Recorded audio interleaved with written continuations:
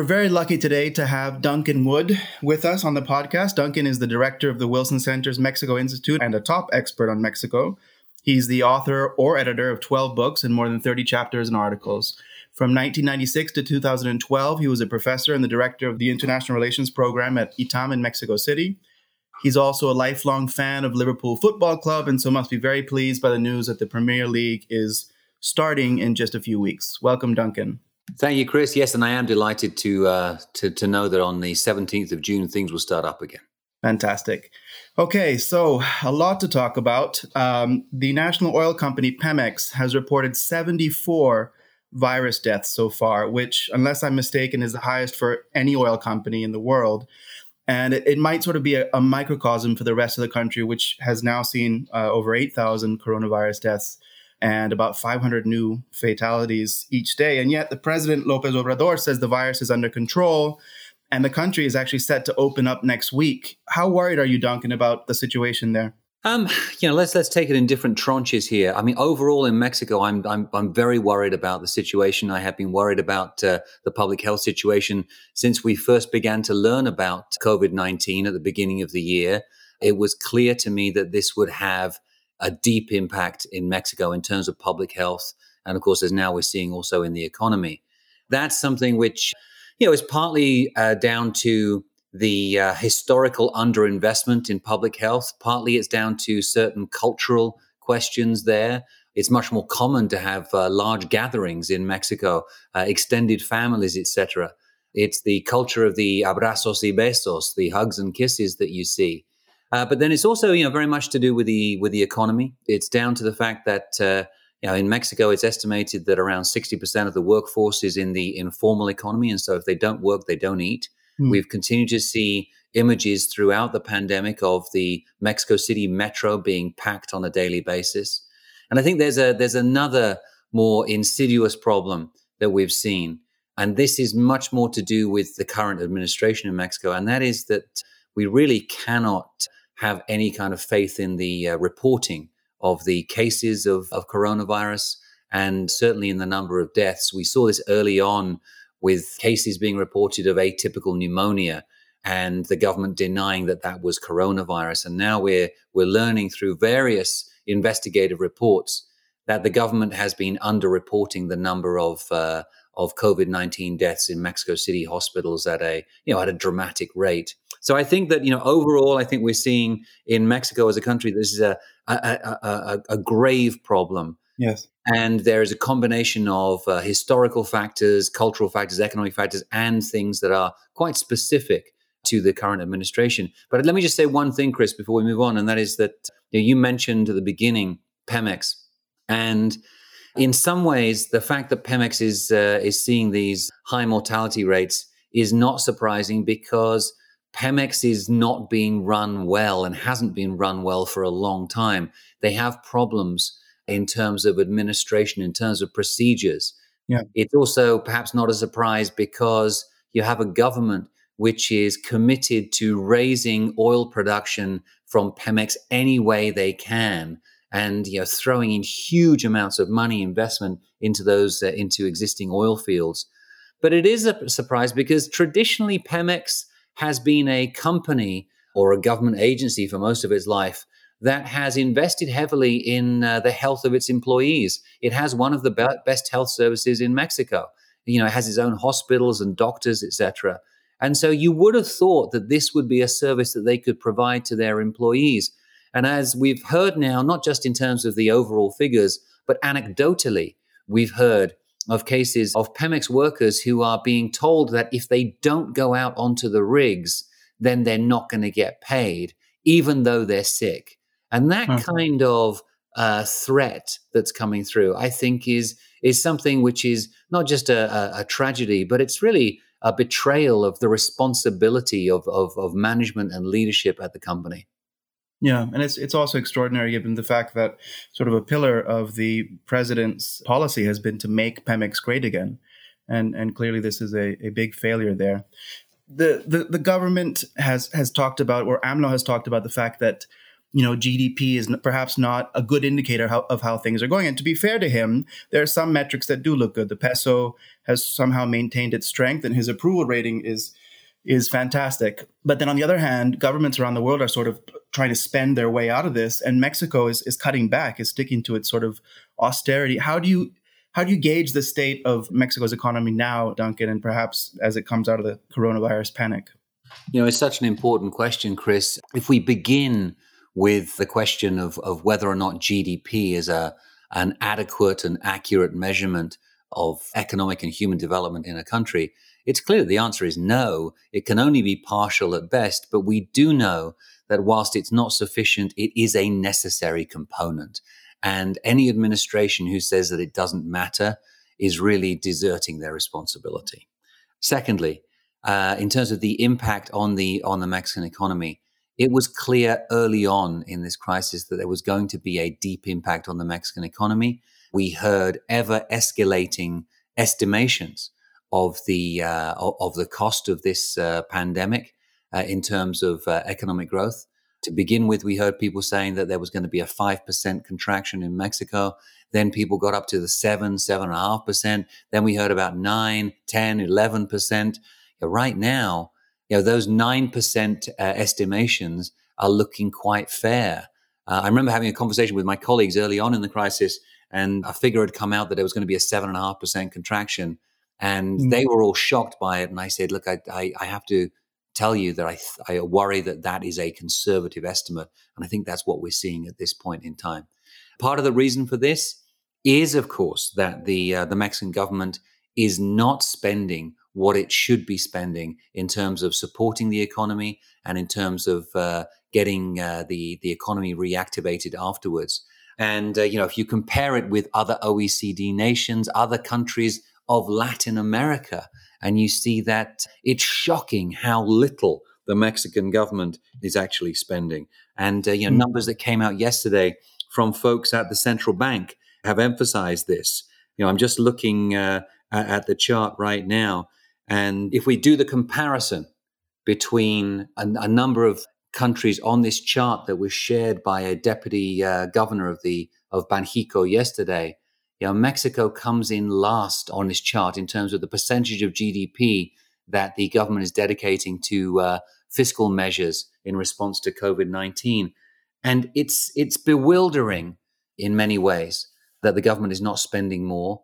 But in fact, there's something here about the president, Andrés Manuel López Obrador's, AMLO's psychology. He is infamous now for his obsession with what he calls Republican austerity.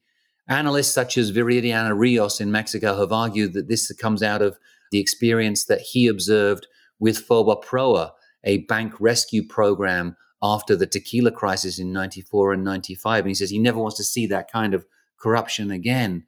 But I think there's more here. I think that the president also sees an opportunity in this crisis, that if the economy was to shrink, most presidents, most leaders would say that was a bad thing for them.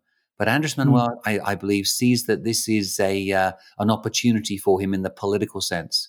Because as everybody in the economy suffers, and as the big, powerful economic actors see their influence retrenched because of a recession, the government will be the largest actor left.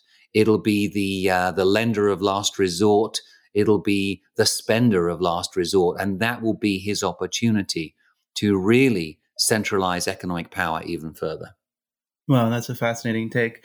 As López Obrador does very little to sort of spend his way out of the crisis, his government has been doing a lot in the energy sector to sort of ruffle feathers and change rules. The latest change has really hit the renewable energy sector in particular.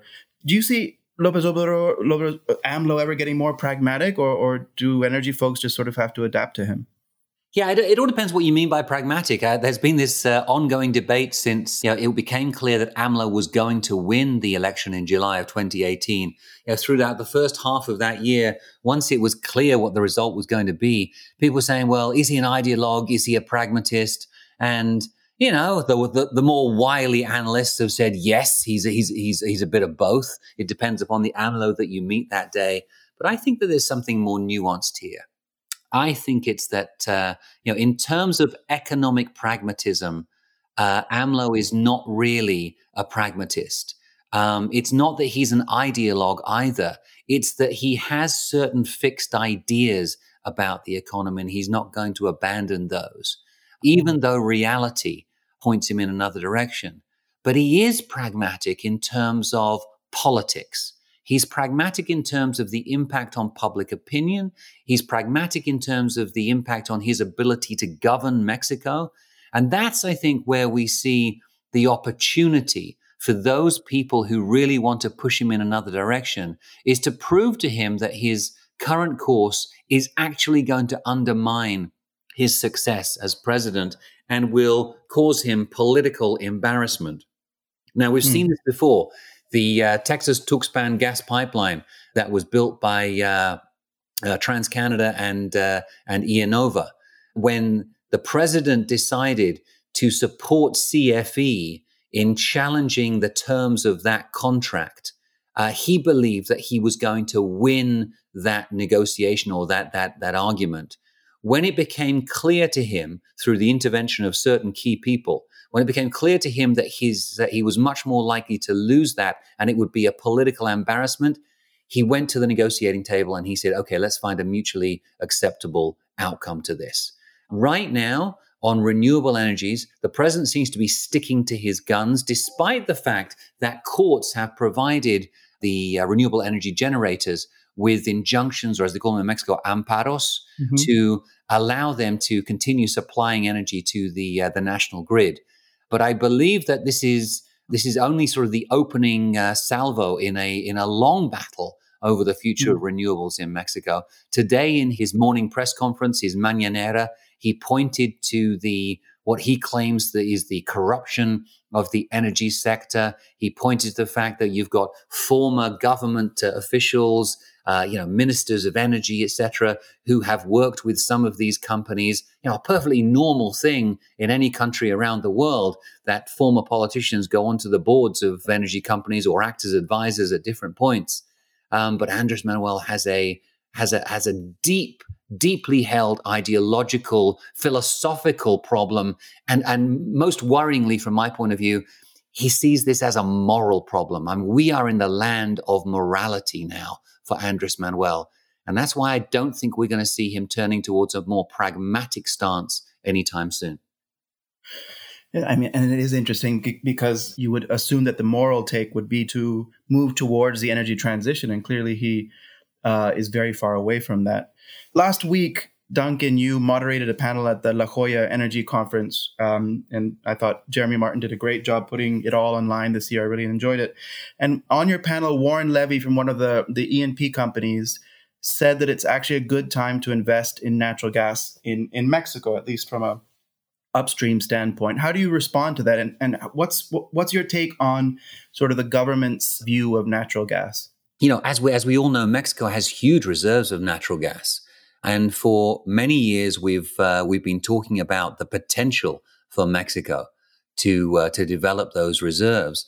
The problem is that the price for natural gas really isn't conducive to a large-scale development of gas. If you have associated gas that's coming along with oil, which is what we see in many places in the United States, where essentially gas is a byproduct of shale exploration, you're getting oil out of the ground, then it makes a lot of sense. And that's why we've got these enormous supplies of natural gas at very low price in the United States. In Mexico, things are more complicated. It's going to be more expensive to produce it. You're probably not going to get the same oil production coming out of those shale fields.